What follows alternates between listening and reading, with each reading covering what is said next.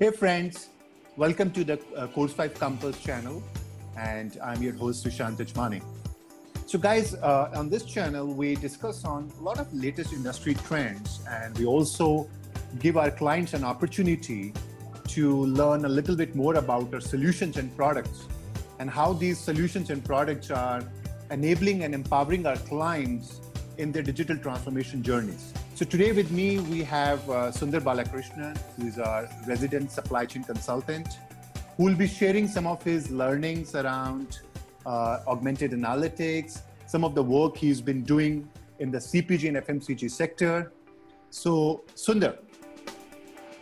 Hey Sushant, thanks for having me over. This is Sundar Balakrishnan here. I am a business consultant, a data guy at heart, and I enjoy solving complex customer problems across consumer products, retail, and tech industries.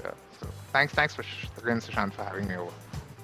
No, it's pleasure is ours, Sundar. So Sundar, I know you have been working predominantly in the augmented analytics space for the past couple of years now. And CPG and FMCG is very closer to your heart. You love supply chain, you love talking about logistics. So I'm very curious to know, what are some of the interesting challenges that you are working on right now where the clients are struggling with their existing data ecosystem, considering the supply chain we are talking here, and how augmented analytics is going to bridge certain gaps in the incumbent ecosystem? Wow, it's a really nice question. Let's do a little bit of putting ourselves in the shoes of a supply chain operations professional today, right? Think about multiple sites, multiple modes of transportation, multiple third parties that you have to deal with, and then the plethora of products that consumer product companies or retail companies have to work with, and then make sure it gets delivered in the right amount, in the right shape and form to the right customer at the right time. You've suddenly started looking at a complete explosion of information around all of this that modern supply chain professionals have to process, have to work with, and then take decisions, not just once a day, but multiple times a day as they go through their day. So obviously, what I'm seeing is that consumer product companies, retail companies, they've invested heavily in visibility solutions, in transportation solutions, in inventory management, in warehouse management solutions, demand forecasting solutions, and then consider the data consolidation solutions, your data lakes, data warehouses. On top of that, your BI ecosystems for insights and visualization. So there is a heavy amount of investment that is going into getting the data, processing that data, and then trying to make sense of that data in order to arrive at that insights. Despite all this, a couple of very clear challenges that I'm seeing is that, number one, that speed to getting to that insight is still not good enough. It still is. So one of the facts that we found out while talking to clients, while researching on the subject, was that modern supply chain professionals spend up to 57% of their time just getting to the insight once. So imagine if you need to get through to the insight 3-4 times a day so that you can take decisions. We talk about data-driven organizations. There is some way to go to really achieving that. The second aspect of it, which is becoming a recurring theme, is most of the information I know of is T-1. I know it till yesterday. Even getting today's information at the right time is a challenge. So then getting information for the next 6 days, next 14 days, next 21 days, beyond that, of course, is a forecasting accuracy issue. But even that length of time is a major challenge that supply chain organizations are trying to solve, supply chain functions are trying to solve. So these two, I think, would be core problems that I have seen recur in the supply chain industry, especially within supply chain analytics. That's very well said, Sundar. And I think I will add a couple of points here too.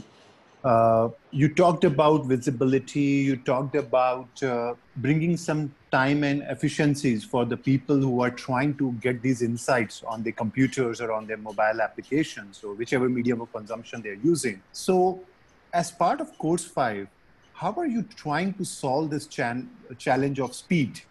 Because I know this is not just a problem with one industry or one client.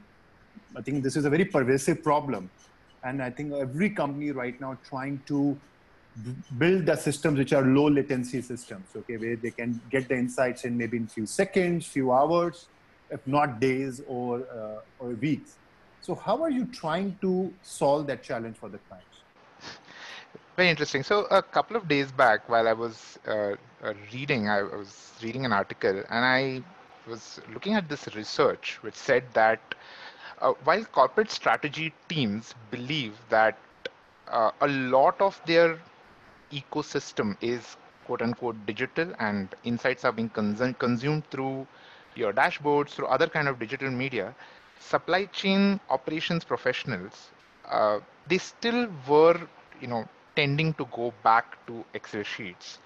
The delta was somewhere around 40% between the opinions, you know, one group saying no, it is digital, another group saying no, it's Excel. Um, so one part of the problem statement is that there is a lot of insight where Excel is still the medium of not only consumption but processing as well. That's one place that we are also trying to see as we go through this journey to say how many points in your journey has uh, this convenience, but also some sort of an inefficiency that comes with it, right? That's number one straight away.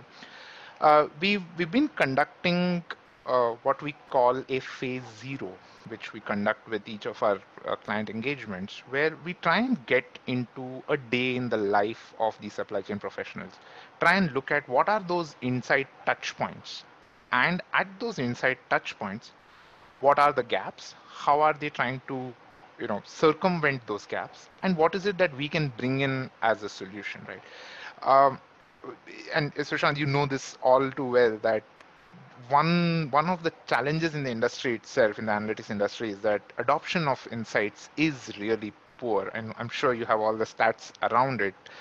I think one of the core things that we are trying to change as a culture in the thinking of our organizations is you cannot expect professionals to come looking for insights. Insights have to go and embed themselves into the day in the life. So that is one philosophy change. And thirdly, with a solution that we've built, which is our Course 5 Discovery, our augmented analytics solution, we are looking at bringing relevant human-friendly insights, right, which fit into a day in the life and become contextual. And given that it is multimodal, we can deliver it through multiple media for an individual. It starts embedding itself more seamlessly.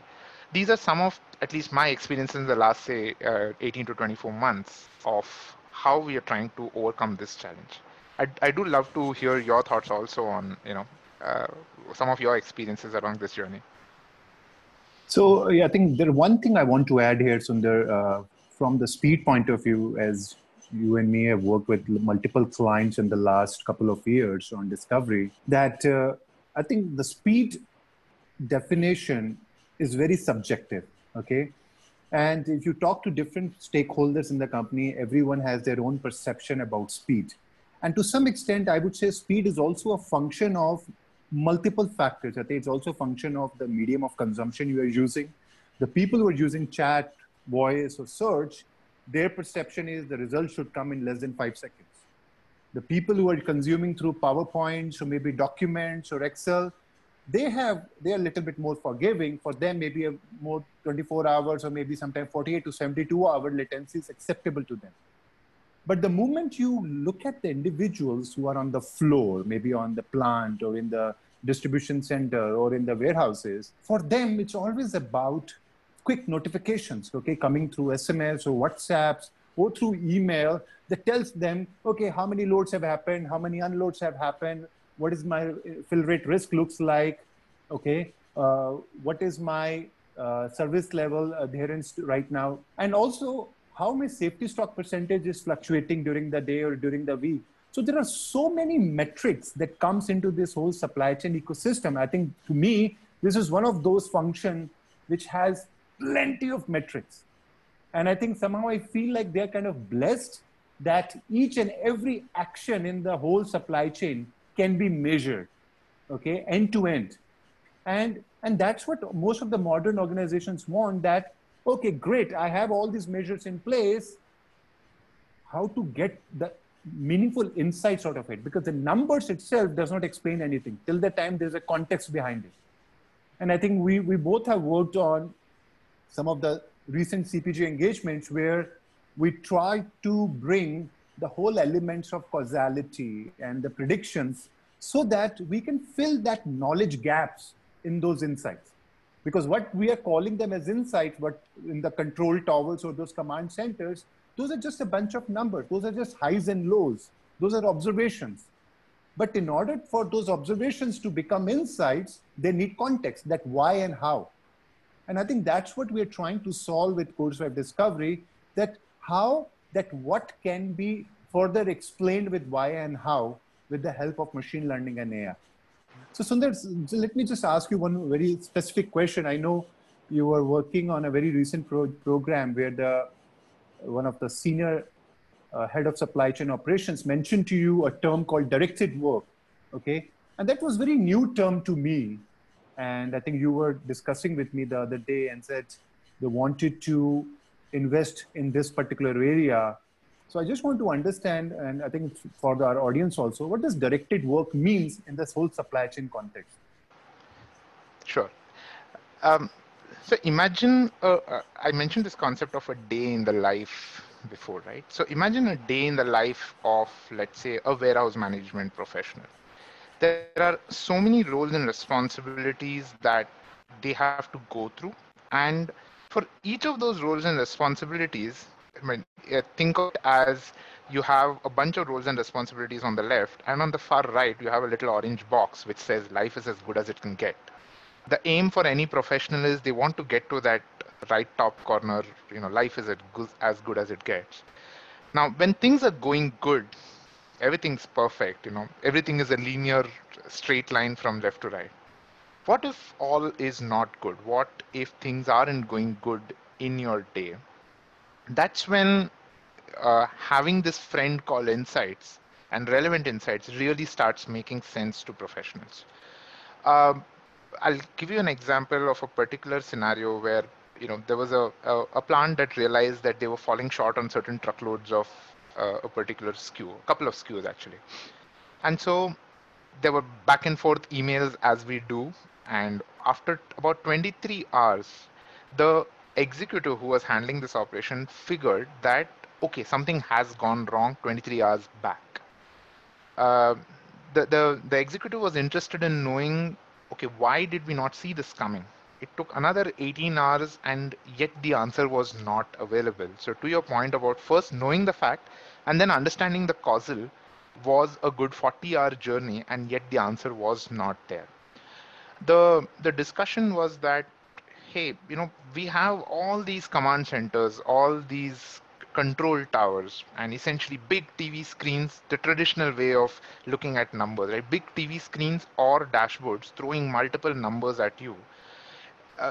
It's an information overload era where even after all that, the professional is still not sure which is the number do I need to go and look at to go ahead and start taking quick decisions, right?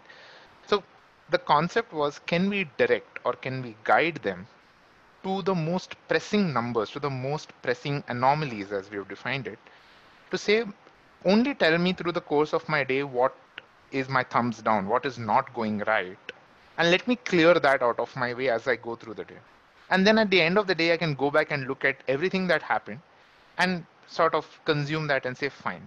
But through my day, I want direction or directed work on what is not going okay at the time that it is not going okay, or even better, if I can know it before it is not going to be okay. And if I can go and solve for it, that is going to save me a lot of pain and grief, and it's going to save my organization a lot of good dollars. That is the overall concept of directed work, Sushant. That's very well defined. And Sundar, I know you work with different personas in the client's organization. You work with people in the 3PL team, you work with people in the warehousing team. So can you call out maybe any couple of personas based on your experience and what kind of directed insights you are trying to facilitate to them. Okay. Uh, could be anyone, could be analysts, could be managers. So if you can share certain personas so that people can understand that how Discovery is trying to personalize the insights for those individuals. Sure, Sushant. Good question. I'll talk about two personas just to get that flavor of a couple of them. And one of them is definitely relevant given the COVID and post-COVID era. They defined this persona of a product supply analyst. And product supply being such a challenge right now, one, ensuring you have the product in the plant and then getting it to your various sites along your supply chain. So having that visibility and being able to call out when you are have fallen short, are falling short, or are likely to fall short over the next, say, 7 days, so that you can start planning for everything that goes associated with it. Or as an example, you look at all your metrics like your safety stock, your reorder points, buffer levels, um, and your inbound outbound stocks to figure out which are your SKUs that you're definitely likely to fall short on. You're going to have an out of stock maybe on your D2C channel because you have a stock availability issue. That essentially is core insights that a product supply analyst is going to live by every day. And these are insights and anomalies around those insights, which we are trying to contextualize and personalize for this person by site, by SKU, by channel. The other one that we emerged, and this one is interesting, is that it's like a twin. It's a two-in-one. This concept of a sustainability manager and an operations manager. The operations manager is typically somebody who's at a site, managing that particular site. A sustainability manager is like a twin, an alter ego of this person sitting in a headquarters, monitoring all sites, and then helping and working with this operations manager or the operations manager who needs the most help on that day. So if you can think about, an operations manager is going to be involved in or interested in what are my inbound trucks, what are going to be my outbound trucks, who do I need to serve, what is my current fill rate, how much am I going to lag by, which are my which are the SKUs that are going to cause me most trouble today, which are the SKUs that are going to cause me most trouble over the next 7 days, and so on. All this for one site for the operations manager. Now you start scaling it up to a sustainability manager and they have to start prioritizing. I have, say, 10 sites that I'm managing, and I cannot possibly go and manage all 10 sites. If I try to manage all of them, I'm going to manage none of them. So I need a further prioritization, similar insights, but maybe a different context. So this is the twin concept and how we are trying to get those nuances in the insights to be able to serve both of them. And there is a handshake between them, by the way. So for that handshake as well. This is the concept of persona, Sushant. So, Sundar, you talked about your phase zero, where you said you try to dig deeper into the day in the life. So, let's imagine you have these two personas, and you are starting your journey with the client today, and this is going to be your first meeting with them. So, what are the different elements that you try to cover in the phase zero with these two personas in mind, and ensuring that you are going to give them something which they don't have access to right now? So we start with it is a blue sky way of thinking, right? Phase zero and this concept of day in the life is that you go in there with no prejudices, with no kind of pre-definitions to say this is how it is going to be. We have a broad framework that we have built, which is core to this whole exercise. But it is more about helping this person open their heart out to, hey, I have a responsibility. I go through my day. I have a lot of challenges that I go through, especially because we're trying to get to anomalies or gaps against those anomalies. So we first try and understand the linear, the happy path. What are all the things that you need to do? And if you did well, that orange box in the right top corner. Now let's start slowly unpacking one by one. What are the things that do go wrong? When these things do go wrong, who are the people that you need to speak to? what are some of those examples or scenarios? And then, it's like a funnel-based method of trying to get to first the gaps. Then we look at defining use cases out of it, articulating value. And that is a critical step, by the way, that in doing this whole exercise, if you're not able to bring out what is the dollar value that you're going to be able to deliver back to them, then it becomes it does not fulfill its true potential then this whole exercise. So that's how we go through this whole phase zero journey with any client. We typically take anywhere between 2 to 4 weeks that we do this whole engagement of also then exploring data and trying to understand what are those use cases that we can solve, how can we go through the prioritization so that we can deliver maximum value and also keep delivering value over a period of time with multiple deliverables as we go through. So that takes me to my next question. I know, Sundar, you're trying to make their lives simpler by bringing the insights which are more relevant to their persona, something which is more contextual so that they can take corrective action today, not tomorrow. So what is that medium of consumption that you're using, and what kind of a language that you are communicating these insights? Are you building some kind of a dashboard? Are you building some kind of a balance scorecard? What exactly you are doing right now? We've and you obviously have a lot of the context around this as well, right? So we've built this method of uh, delivering insights, which is narratives based or natural language generation based, where human-friendly insights delivered currently in English as the prime language of delivering insights, which are, think about it as short messages that are getting delivered to you like it does through any of the food apps that you use or any let's say travel apps that you use. Simple messages which are pointing you to very specific things, uh, which are helping you, guiding you through your day, directing you through your day. The mode of consumption itself, there are two or three popular ways in which we are seeing this being consumed. One is, of course, the discovery portal, the Course 5 discovery portal, which has been popular. One interesting mode of consumption that is generating interest today is, can you integrate these insights, which are interesting, to my incumbent dashboards? I've already spent a lot of dollars on my dashboard. Can you look at plugging it back in so that it becomes a visual plus, messaging based mode of consumption? The third and final one is, can I maybe look at consuming it as Excel or PPTs delivered to me on email, which I'm able to then log into? So these are three that I have seen. And Sushant, maybe if you can also throw light on other modes of consumption that you've seen or that are there in the roadmap as a thought process, if there is something. Yeah, sure. So I think definitely one medium of consumption, you've already called it out, which is the self-service BI platform, which is oftentimes is the first and foremost preferred medium for any client that we work with, because the clients have already invested so much on their data infrastructure on the cloud, and they're paying such a big subscription fee for these BI platforms annually. And they also spend so much time in creating evangelization, doing training workshops for such a big, large workforce. Of course, no one wants a new screen. Okay, people wants to leverage the existing screens that they have.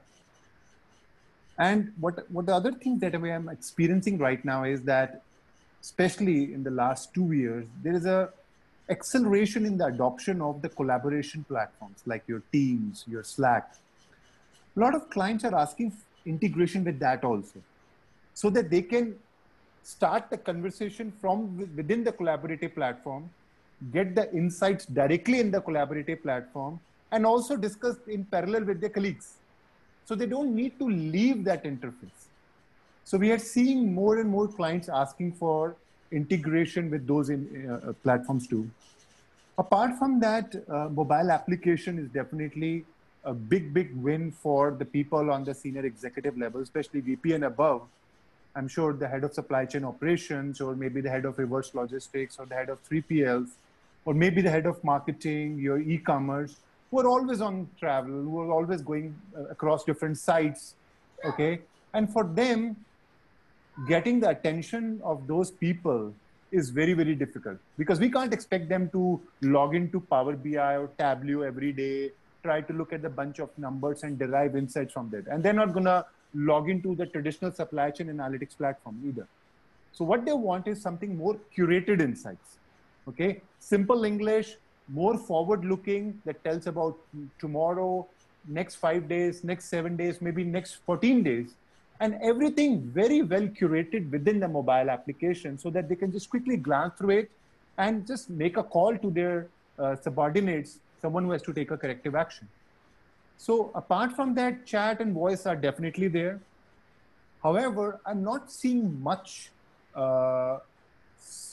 bigger acceptance with these two channels, chat and voice, because these are cool aspects. People want to experiment with it, but not every persona in the client organization is quite connected with that, okay? The people in the executive level who have those Google Home or Alexas in their rooms and the cabins, they want to play with that. They want some quick facts and quick forecasted numbers. They can use these voice bots. But apart from that, I would say your self-service BI platforms, your mobile applications, your collaborative platforms, and yes, we also have a portal in place that Sundar, you've already called out, that only comes into picture when the clients want to augment their dashboard with another medium of consumption that can fill the gap that the dashboards are not able to fill. I have a couple of things, Sushant. One of the things that was our has been a hypothesis in the industry, right? That mobile apps are something that executives are interested in. As I've worked with a lot of these personas, I'm slowly realizing that, let's say, I know of personas today who are out there in the field setting up new sites. I'm pretty sure while a site is being set up, there are hardly going to be any computers over there. And these insights are going to be priceless because they're setting up one site, but three other sites are already operational. They still need to keep monitoring what's happening at those sites. For them also, and maybe more so, that mobile app, when it pings and says that, hey, something's not okay at that site, just take some time off, go call the operations manager, figure out what's going on, is going to be quite powerful, I think. That's one. Secondly, when you mentioned about narrative insights, one of the surprising findings, if you will, that I experienced in this journey was that uh, we had one use case where this is becoming powerful is when you have churn in teams. So you have a team of, say, 10 warehouse management professionals, and there is, let's say, a reorg, or there is maybe folks moving on and new folks coming in. Apart from the ramp up time to understand warehouse management for new professionals, especially professionals who are early in their career, starting off just now, then being able to go and access 7 or 8 different systems, poke around screens to get to the right numbers, and then also figure out who then I need to go and speak to next to try and solve problems. This can sometimes be a very daunting and intimidating task. We actually have seen cases where we have new folks who've come in, analyst level personas, who've come in, have been able to start off with those simple English narratives that you mentioned and get going, because narratives are also telling them, okay, this was wrong, this was why it was wrong. Go and speak to XYZ person or this team, and they'll be able to help you solve. So that ramp up time is becoming really short. I just thought I'd share these two experiences. I think that's a very valid point. I think if you look at the insights journey right now in any of the organization, I've also been working for last 20 years now, and the general flow I see is you build the dashboards, the people consume it, and the moment they have a question, the preferred route is always go to the analyst. Okay, can you do the diagnostic for me? Can you go to the deeper into the data and try to find that why element or maybe the how element? Now, that whole why and how journey is always spanned across maybe 3 days, maybe 5 days, sometimes it takes 7 days. And by the time you're ready with the response, go back to the executives, you ask you a follow-up question, and now you're trapped in this vicious circle. So that we're trying to cut down that time that gets burnt in this vicious circle through discovery, where we're trying to leverage our model factory, okay? where we have all these industry-specific models. I think we have models around demand sensing, demand forecasting, inventory forecasting. We have built up some very nice simulators, okay, for people who are in the warehouse as well as in the headquarters who want to run simulation against maybe inventory fill rates or on the service levels or maybe on the supply chain cost, okay? And they want to see what are the factors which are impacting that. But we also have to preempt what are the questions that people might ask, okay? And how to keep those answers ready and pre-computed somewhere in that abstraction layer so that the people who are consuming the insights can request for those insights at that particular moment. Of course, we can't preempt each and every question business user would have, but there are certain common questions that we can keep it ready so that the information is easily accessible. Because that is the one of the ways to improve the adoption. Because as I'm going to my next topic, because adoption is a bigger challenge. And some of the statistics, if I talk about, unfortunately, most of the self-service BI platforms are experiencing an adoption rate of 35 to 37%, which is pretty low. And there are multiple factors behind that. I think we can't put a blame on the platform or a tool because they are just an enabler, okay? Behind the scene, there are a lot of things that happens that needs to be fixed in order to have a better adoption. And my learnings have been so far is that whenever we try to solve the insights problem, we always go bottom up.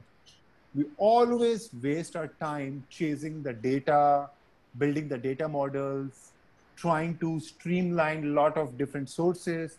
But we forget very fundamental thing that the person who is going to consume the insight from the top, he just wants these 3 metrics.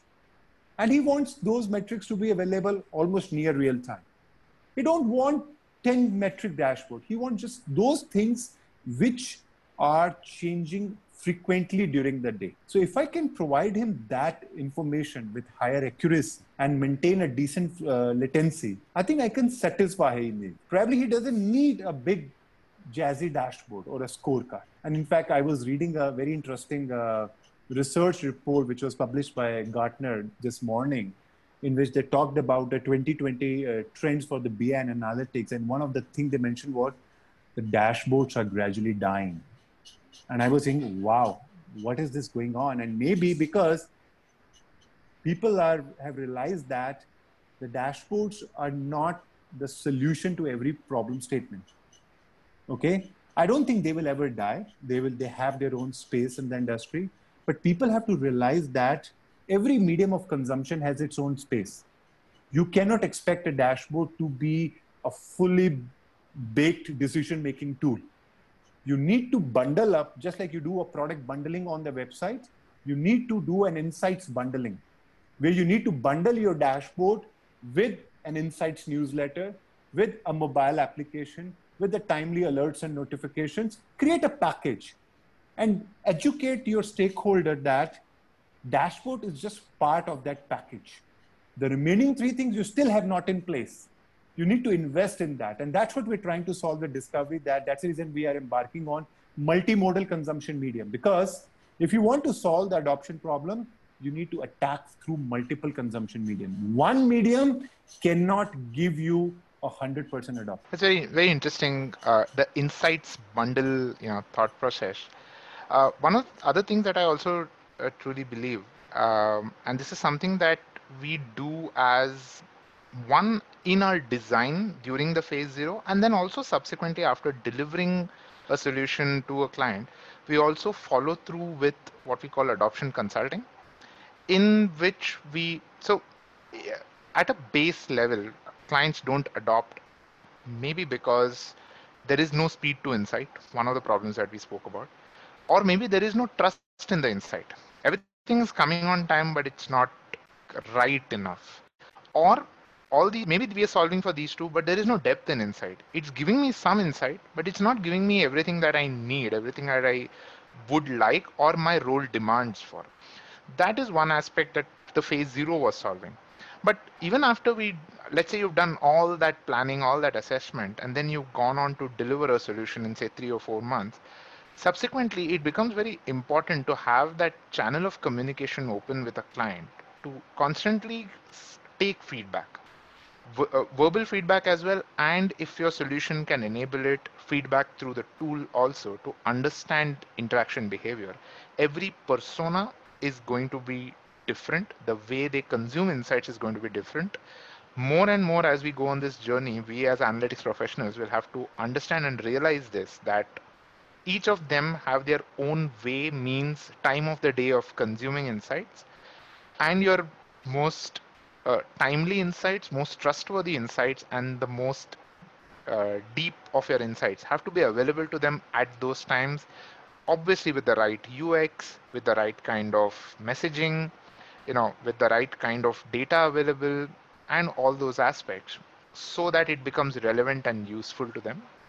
That is one of the viewpoints I have on adoption and how this whole challenge area is something that we can, of course, the multiple media that you spoke about, I think they're going to become very, very important as we further keep going along.